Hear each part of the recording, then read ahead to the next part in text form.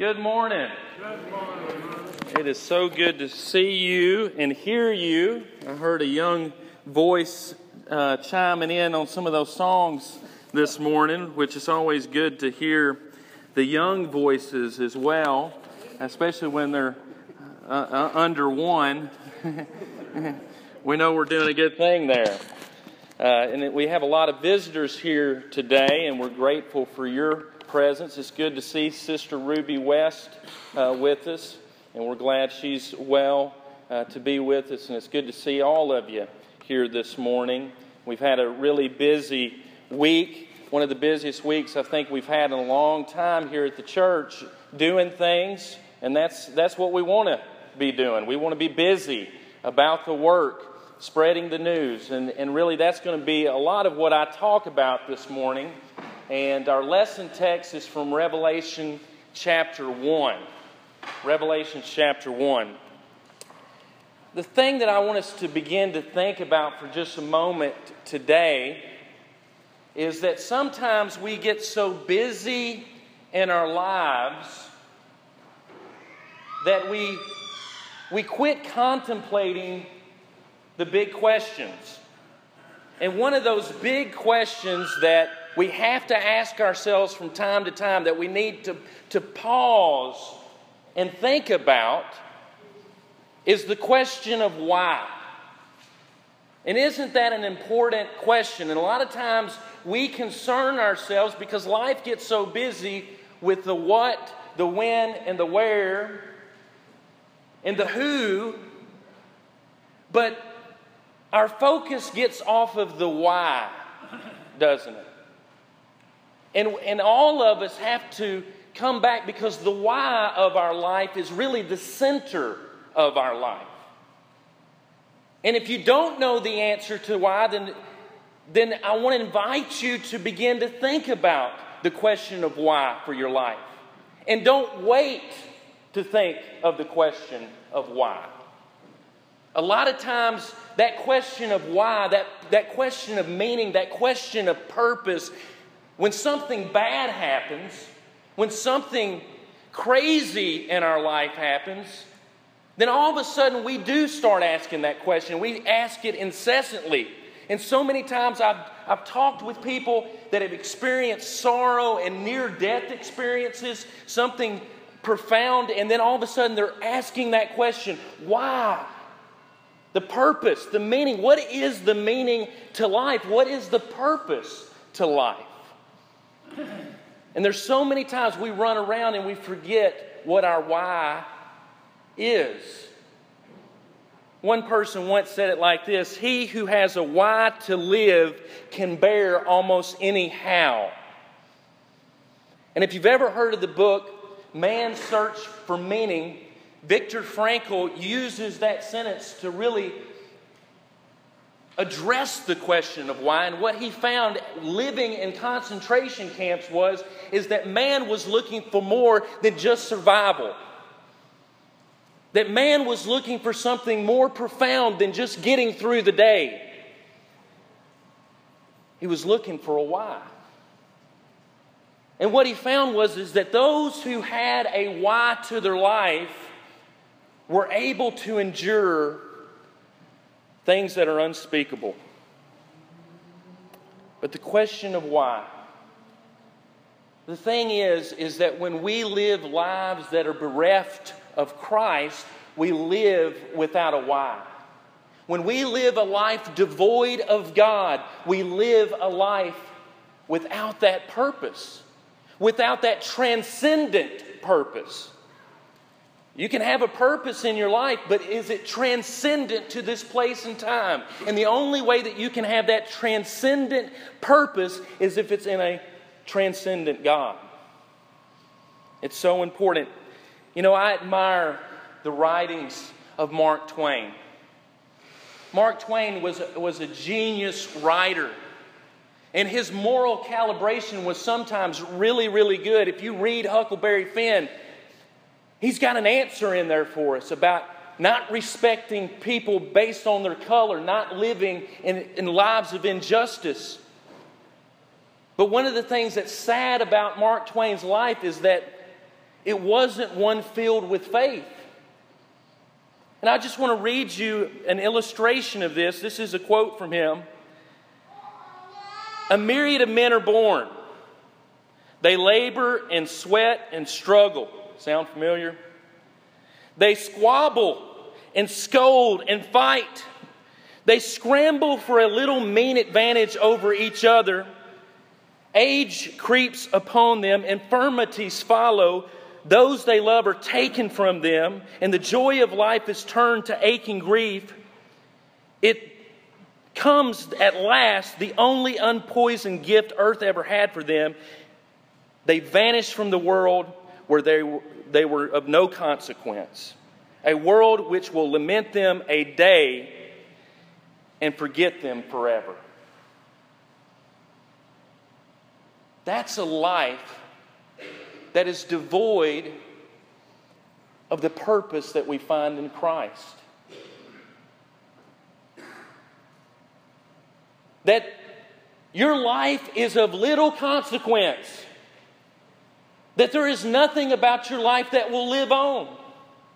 That is a life that is uncentered from the why of Jesus Christ. And what a sad statement that is. But yet there are so many who are so busy, they don't know that that's where they're living. They're living in a why that is of little consequence. And if you look at the story of Ecclesiastes, if you read the book of Ecclesiastes, that's really the story of Solomon, isn't it?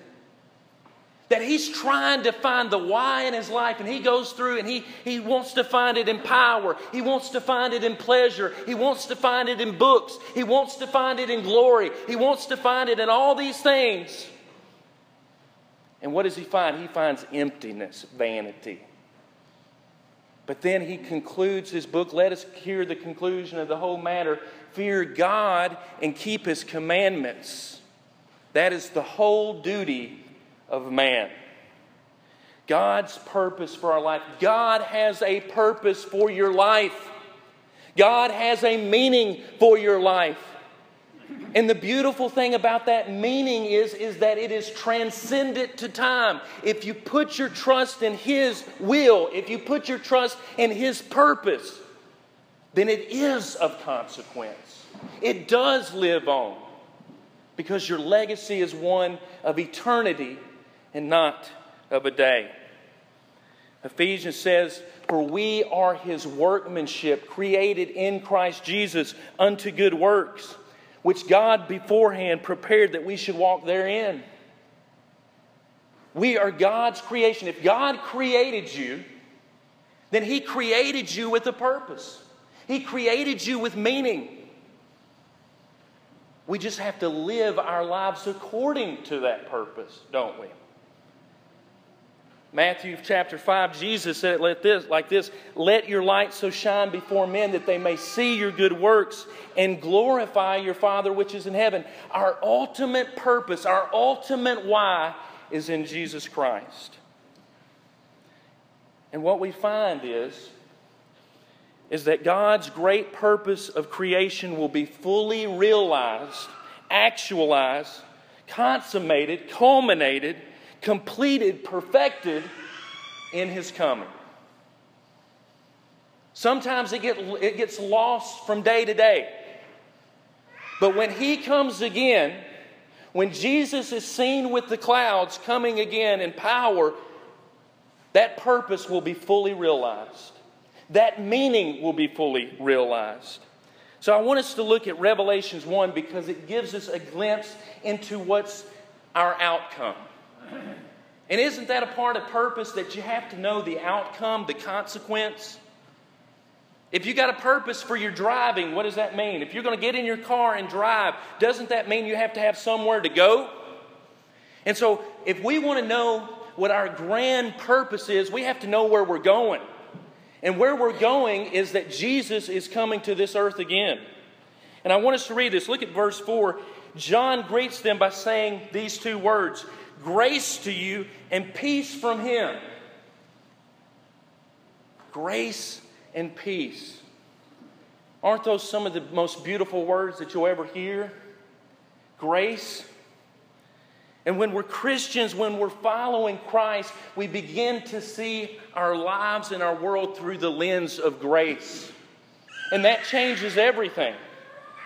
Because when we see our lives and when we see the world through the lens of grace, it has a profound effect on us as people that all of a sudden now, it's not about my accomplishment.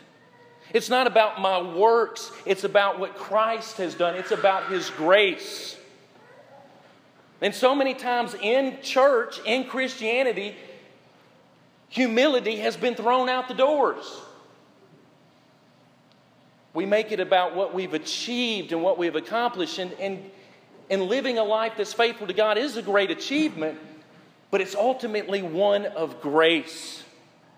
One of the things that illustrates this, and you might have heard it, is that poem that's called When I Say I'm a Christian. And sometimes I'll read it, different people will post this, but I want to read it to you because it's about the grace of God and about the humility that we need to have in our lives as Christians. Listen to these words. When I say I am a Christian, I'm not shouting, I've been saved. I'm whispering, I get lost sometimes. That's why I chose this way. When I say I'm a Christian, I don't speak with human pride. I am confessing that I stumble, needing God to be my guide. When I say I am a Christian, I'm not trying to be strong. I'm professing that I'm weak and pray for strength to carry on. When I say I'm a Christian, I'm not bragging of success. I'm admitting that I failed and cannot ever pay the debt.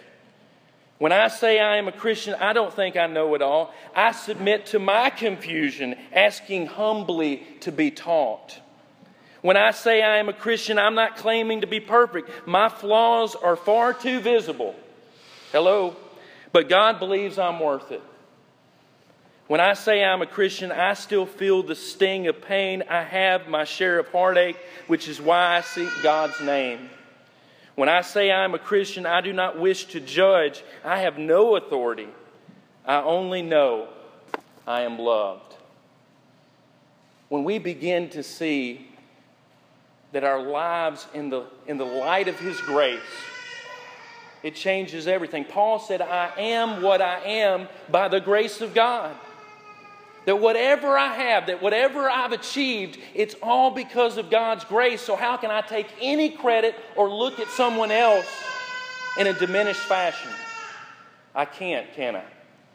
He also says peace, because the grace of God brings that peace, doesn't it? That peace that I leave with you, my peace I give unto you. Jesus says, not as the world giveth, give I unto you. Grace and peace. It also describes Jesus. It says, who is, who was, and who is to come. Jesus is different from all of us. Jesus was different from His disciples. Jesus is divine. He is different in the sense that He was with God from the very beginning. Even before the beginning, He was with God. It says in Philippians that Jesus, being in the form of God, thought it not robbery to be equal with God. He said in John chapter 17, and now, O Father, glorify me together with yourself with the glory which I had with you before the world was. Jesus is. Jesus is, just as God, Jehovah, revealed to Moses, I am that I am, that I exist, I am God. Jesus exists. Who was? That Jesus entered our time, entered our world, and lived among us. The Apostle John says it like this, that which from the beginning, which we have heard, which we have seen with our eyes, and have looked upon, and our hands have handled concerning the word of life. But He also is to come. Not only is He and was, He is to come. John in Revelation also describes the work of Jesus. Look with me at verse 5.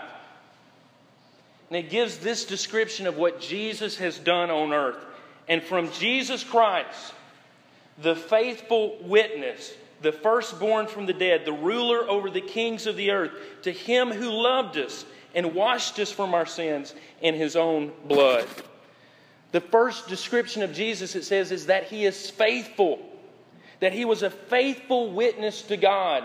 That when Jesus spoke, when Jesus taught, He was a faithful witness to the truth.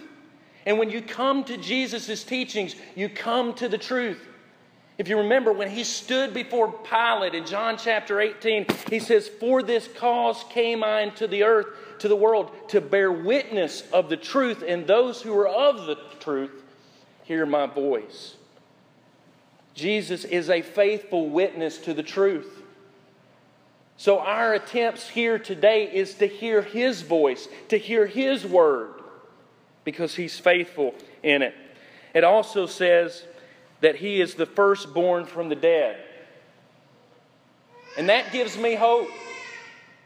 Because Jesus' resurrection represents to you and me what the future holds. Charles Spurgeon once said that a 6-foot hole makes all men equal.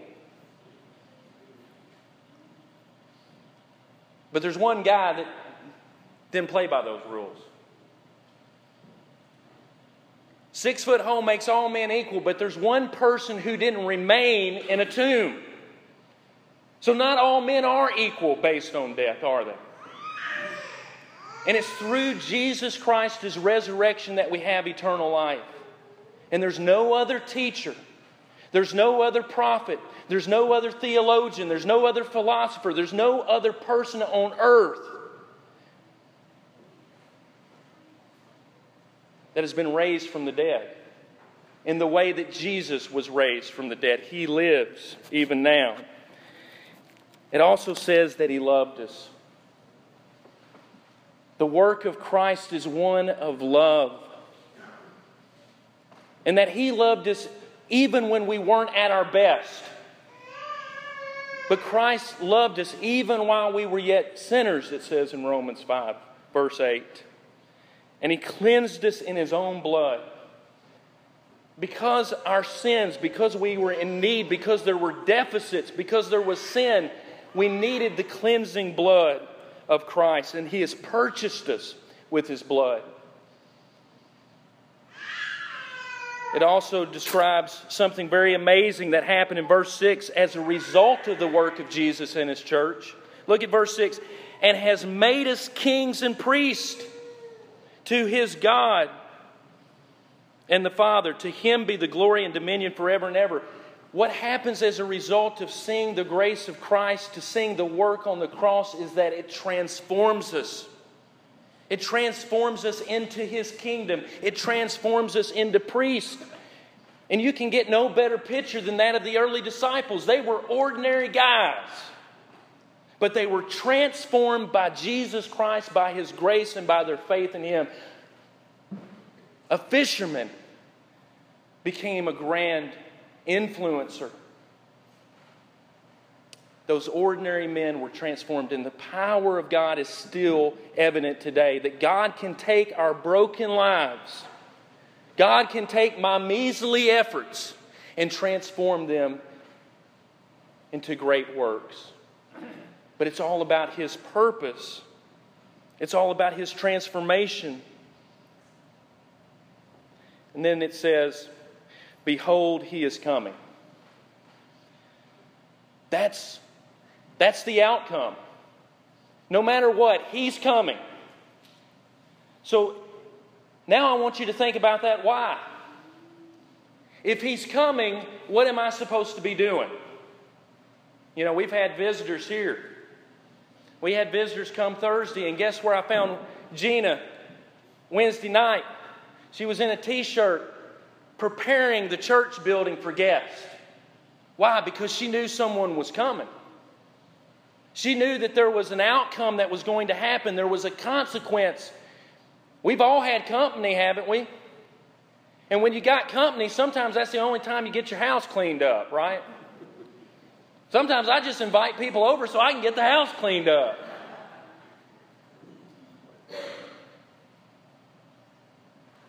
So what do you think that tells us about our why? Here in this church, here in our lives, that if you know someone's coming, then that means I need to have my house in order. If someone's coming, this church needs to be in order. If Jesus is coming, I need to have my house in order, because why is He coming? He's not coming to save us because He's already offering that. He's coming to judge the world. It says in Matthew 25:37 that all nations will stand before Him. All nations. And He will judge them. He's coming to deliver the kingdom of God to His Father. He's coming to destroy the last enemy, which is death. He's coming to bring all things under subjection. He's coming to bring final reconciliation of God's people with God. So I don't know about you, but that means I got a big why to do. That means I got to get ready. That means I have to be prepared. And so the purpose of the church and the purpose of our lives is to get this world ready for His coming. To be prepared for His coming, because every eye will see Him. And it says the trumpet will sound and He will descend. And we will hear the voice of the archangel, and the dead in Christ shall rise.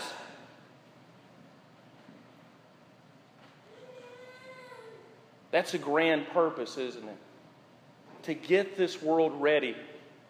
So why hasn't He come? Well, we're not ready. This world isn't ready. In fact, it says in 2 Peter 3:9, the Lord is not slack concerning His promises. It's not because He's slacking on His end that He hasn't come. He says, but He desires that all men come to repentance. When Jesus comes again, He wants as many people saved as can be saved. He wants as many people in His church and in His kingdom as He can get. So what are we to do? We're to have our lights be burning. There's a story told that John F. Kennedy used to tell on his presidential campaign of Colonel Davenport, the Speaker of the Connecticut House of Representatives. And one day on May 19, 1780, they looked out the windows and they saw these ominous dark clouds approaching their meeting. And so some of the men in the room got scared. They said, well, let's call this thing off. This may be the end of the world. That was even uttered. And Davenport stood up and he said this: the day of judgment is either approaching or it's not. If it's not, there's no cause for adjournment. If it is, I choose to be found doing my duty. Therefore, I wish that the candles be brought. If it's the end of the world, I want to be found doing the work of the Lord. Don't you? There's an old song, let me go down in my footsteps. I want to be about the work of the Lord. And if He doesn't come today, then we still got work to do. Either way, there's something for us to do here, isn't there? So today I want you to renew that purpose, that why in your life.